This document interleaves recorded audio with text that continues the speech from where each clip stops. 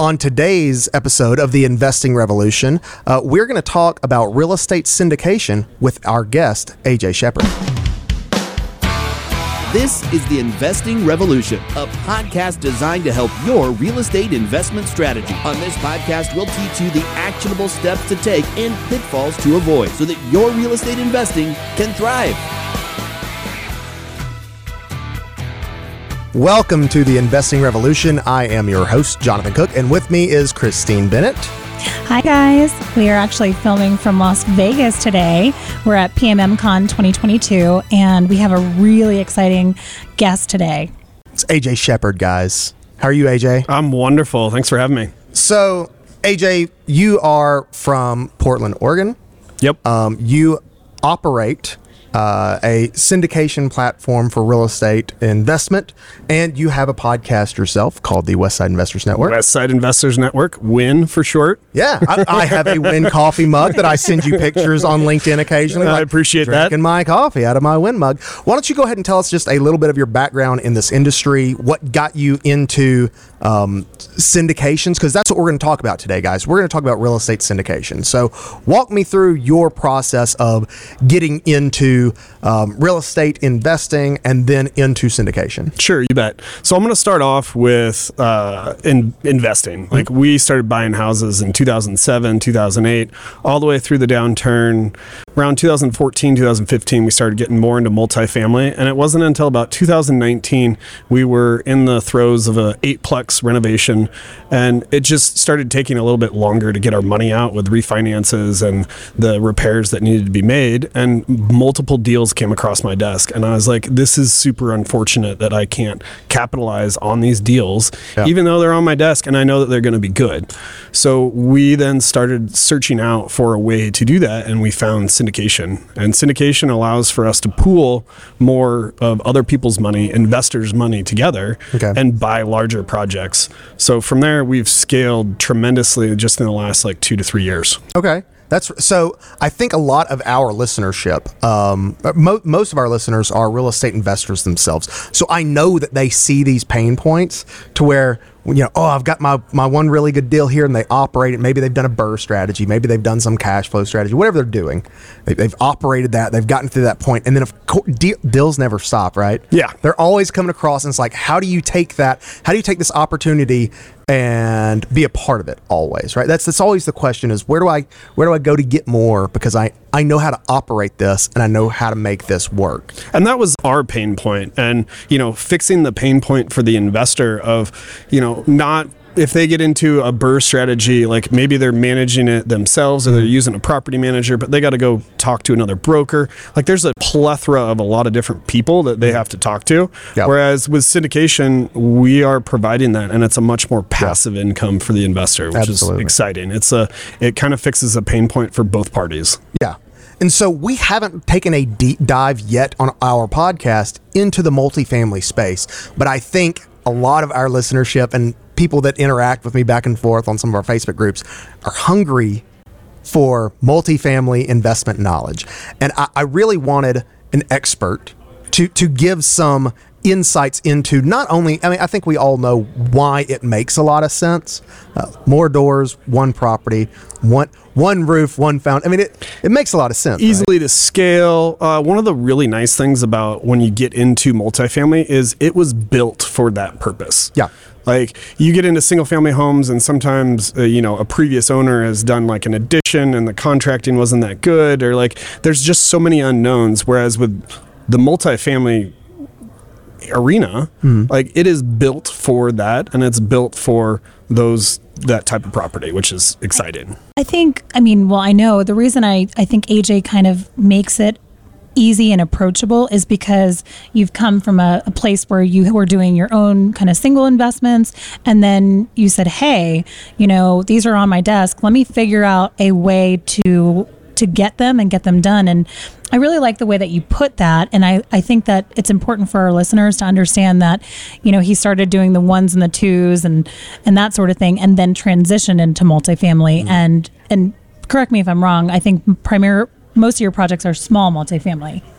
Yeah, I mean, smaller in the sense, the last couple of projects we did were 20 and 30 units. Yes, and that's we absolutely accommodate that kind of investor right now, and that's the thing is that, as you grow and you decide what strategy you're doing now and what you want to transition to, syndications are a fantastic option, and they're very attainable. And yeah, well, and I think the cool thing that I want to get to with the syndication, because people have seen this word. It slides across some of these, Facebook groups and some of these LinkedIn pages. People talk about them. I don't know if everybody fully understands how syndication works. Can you actually give like a real quick nutshell version of how syndication works and what you need to make one operate? Sure.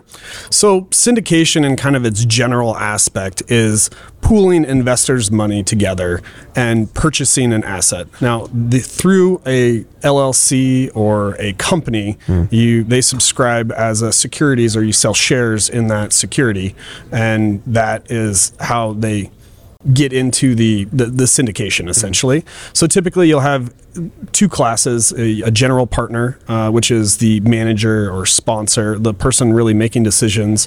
And that's one of the beautiful things about syndication is like you pick your sponsor and you know that they're professional. They've been managing property for a long time. They know the market. And that's like really the huge benefit is you're investing alongside a professional. You're investing not just on the property, but with someone that knows what they're doing. You're investing with a sponsor. Yep. So when you read a lot about syndication, the sponsor is the one that is taking the reins of the project, whether that project is a 20-unit multifamily or whatever it could be. The sponsor is handling the work. And then on the backside, it's the investors just funding the project. Is that correct? Yeah, and so the LPs, limited partners, investors will come in the beginning, bring the money to the table, and then at the end, when everything is all said and done, you sell the property, they make a very large return. So if I can jump in here real quick, I know that when I first started exploring this concept and exploring how I wanted to get started with it, I went to my attorney and I went to my tax professional, and they're like, oh no, you're selling shares and all these things. And if you could, I know you're not a tax professional or an attorney, but if you can kind of explain the difference between, just needing a Series 6 or 7 and... Well, you can also go into like the difference between a fund and a REIT. Exactly. And a syndication. You can just touch on that. Yeah, so a REIT is going to be usually publicly traded. Sometimes you have privately traded ones. Typically, the SEC has Regulation D, specifically 506B and 506C is typically what our syndications fall under. And with a 506B, you can have up to 35 people into it and raise up to $5 million. And the people investing only need to be a known quantity to the syndicator or sponsor. If you go with 506C, you can have as many people as you want, but the qualification is that whoever's investing needs to be qualified as a accredited investor, and there needs to be some paperwork associated with that and some verification. Okay, that's actually pretty interesting. Yeah, that gets into kind of some options here with how you want to build out the syndication, which is pretty cool. So when you're looking at an investor that you want to join your syndication, what does that look like for you? Do you go out and find individual investors and say, hey, I have this syndication option for you? It's slightly different than you going ahead and tackling this multifamily yourself, because a lot of our investors that listen to us, they can tackle a single family. That's something that seems easier to swallow, right? Like you can, it's one house, it's 3 bedrooms, it's 2 bath. I know how to do this. But okay, here's a 20-unit multifamily, and it's maybe the price point is just, it's more than they are going to be able to take down on their own. It goes from $150,000 to, well, this one's closer to like $2 million. I can see the return of that makes a lot of sense, but I don't know if I can be a part of that. How do you go out and find the investors that are like, yes, this is the operator that I want to, partner with and do this? Well, I'm not going to lie. It's being on podcasts like this and letting people know that you're in this space and doing that. You know, I welcome any conversations with specific investors, and like really it's finding out their goals. Like what is it that they really want? Like I think we just listened to another seminar here, and it was like, you know, most investors are looking for freedom, or they're looking for memories. They're looking for a way that they don't have to work, but they're still going to get a return because they've worked really hard for the money that they've got, and they want this passive income, and knowing that it's not at risk, knowing that it's in a tangible asset, knowing that it's in something that's going to perform very well and is super conservative. Yeah. Well, Christine, I know you do a lot of underwriting for single family and building out some investment strategies for our clients. You handle tons of that. When we talk about underwriting for multifamily, like how much of that is similar?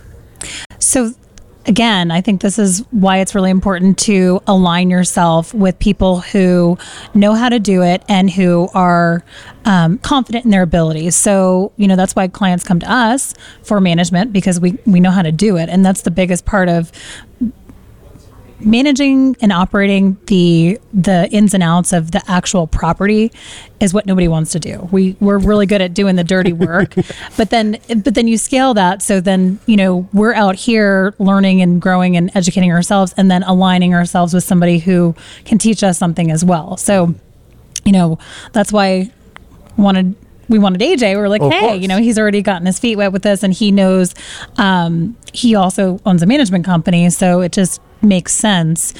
Also, it makes our network stronger. So when you're asking, you know, investors who are, you know, maybe on the West Coast or East Coast where we are, we have a network of people who want to invest in different areas all the time. So it's just kind of putting everyone together and making it happen. A lot of investors are looking for diversification, and whether that's in different types of assets or even in different types of markets. So I think Christine hit very much on that. Is people are looking not only for the same thing all the time, but some different types.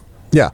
When we're looking at the diversification concept here, I think, you know, I see this a lot of people that might be a great investor on a single family platform themselves. We have clients that are like this, that are great landlords for a single family property. And it kind of goes back to what we were talking about with ethical landlords a couple weeks back. They're doing the maintenance, they're handling the operation, they're doing the things that they're supposed to do. But then they get in their head, I want to diversify, and multifamily of course makes sense, because of course it does. And then they don't have the money to fully pull this off on their own. And that's kind of the beauty of the syndication, is that it's not just one person's pool of money that maybe they can run out. It gets to be this group of like-minded individuals putting their trust in a sponsor or a GP that's really going to take that and make it maximize the potential returns, right? So going back to your original question, is how easily does it translate? And I think it translates very easily. So, you know, we've rolled out our program at Revolution where we're able to leverage the receivables, and we can actually pay the rents for the entire year up front, which is a really great program for owners. But I think what they're going to see as well is they can then take those funds and throw them into something like a syndication. And just grow their portfolio from there. So they're serving both purposes. They have the long-term buy and hold, and then now they also maybe have a cash flowing property, and they have some tax shelter, which is... That's pretty great, actually. Yeah. You know, I think that's how easily it does translate. It's very attainable. It's not something that the big words, which I know that we talk about all the time, big words, big concept, but let's break it down and we can kind of get there together. The one concept that you've kind of touched on there that I want to elaborate more on is leverage. Like the ability to leverage in syndications is just as much as it is in regular single family homes. Like we are still getting loans up 75, 80% LTV, and which, you know, for every dollar that an investor puts in, they're actually getting action on $4 to $5 total. So you just don't see that type of investment in the stock market. Like if you were to take out margin, it's 1-to-1 and a huge percentage. And the beautiful thing about real estate is you get to leverage those dollars. Yeah, you do. And okay, so let's talk about leveraging, but also planning for the future with that? Let's talk about building pro formas on top of, you've got your leverage, so now you have your return is nice. How do you plan for the future with it? How do you project out what you think those returns are going to be continuously? What does that look like? Because that's always, crystal ball magic is what it sounds like. For every syndication that we do, we are very knowledgeable in our market. Okay. And that is one of the key things. If you're investing alongside a professional, they manage multiple properties in that market. They know what the rent's going to be. They know what it's going to sell for. They know what it takes to fix it up. Like, all of those things are known quantities to the sponsor or person that you're investing with, or it should be. Like, that's why it's really important to know who that you're investing with. Like, I've heard multiple deals or whatnot. You can have a good deal and a bad sponsor, and it's never going to be a good deal. Yeah. But if you have a bad deal or something that's okay, and you have a good sponsor, that can be a great deal. Yeah. So it's really about that performance and being alongside that professional. So is the professional in your mind? I know you're the professional doing a lot of yours as well. But if you were looking outside of your market, let's say you wanted to invest in a syndication in, I don't know, Atlanta, Georgia, for instance. What a coincidence. Or Orlando. Also, again, what a coincidence. So what are you looking for when you're deciding if you are going to be investing in a syndication yourself? What is the target indicators, or what are the KPIs? What are the indicators that make you go, this person knows what they're talking about, and I can trust an investment in their hands? In real estate, it inherently has some risk to it. Yep. So it's really placing my trust in that operator. So interviewing that operator, making sure that they have really good assumptions in their pro forma. I'm always a big fan of trust but verify. Mm-hmm. So whatever information is being told to me, I'm still going to go out and just make sure to check it a little bit. But also, follow up, get references, talk to other people that they've worked with, make sure that they're a stable company that's not going to be a fly-by-night, do one deal and be out. You want them to be around and around for a long time. This is most people's nest egg, or their investment. It's their future. And so you have to take really good care with that. And I think it starts with vetting that sponsor and vetting who's going to be handling the money and essentially the asset. Okay. Last question. Before I actually want you to talk a little bit about your podcast as well. So, for limited partners that are investing in a syndication, yep. How long is someone tied to that? I've read different options, and I know it's contractually based, correct? What is the time frame on it? How quickly can they, if they wanted to pull out of a syndication? Is that possible? There is a lot of different operators out there. I am amongst a lot of different people that are doing this, and it really is just determined by the sponsor. So ultimately the sponsor is the one making the decisions on the property. They're making the decision on whether it's a good idea to fix the unit up or to just turn it and rent it. It's their decision on what time is it going to sell. Okay. So when you're developing the deal, you want to have an idea in mind, maybe not the perfect situation, and nothing ever goes as perfectly planned, right? We all know that. But what you want to do is you want to have confidence that sponsor is going to make the best decision for the investor. And, if it makes more sense to do the value add plan and sell it sooner and realize a bunch of returns quickly, then that can happen. Or if you really are looking for someone that's I don't want to get my money back for another 15 years. There are people out there that do different types of investments. And we actually do some that are kind of around the 5-year mark, and then some around the 15-year mark. Oh, that's pretty cool. So I know for the listener, that seems like a lot of trust and a lot of commitment, but these are things that you do know generally up front when you're syndicating or you're deciding that this is where you want to put your money. You discuss those things and you have kind of the base plan, and then obviously sometimes you have to pivot and go to plan B, but that's the beauty of having a tangible asset. I know we've seen a dip in crypto and there's a lot of investors here, and it's just kind of funny. They're like, well, talk about NFTs, how fun that was. We won't go into all of it, but I think I talked about that yesterday, but oh Lord. The point is that it's a tangible asset. So you can always, plan B is a lot easier than, your crypto is now worth X. So Most of the time, we are investing in very conservative assets. Syndication can be applied to multiple different types of real estate. Our niche is really in the small multifamily realm. When we buy an asset, it is 95% occupied, and we plan on keeping it that way unless we're doing some small renovations here or there. But like, it cash flows from day one.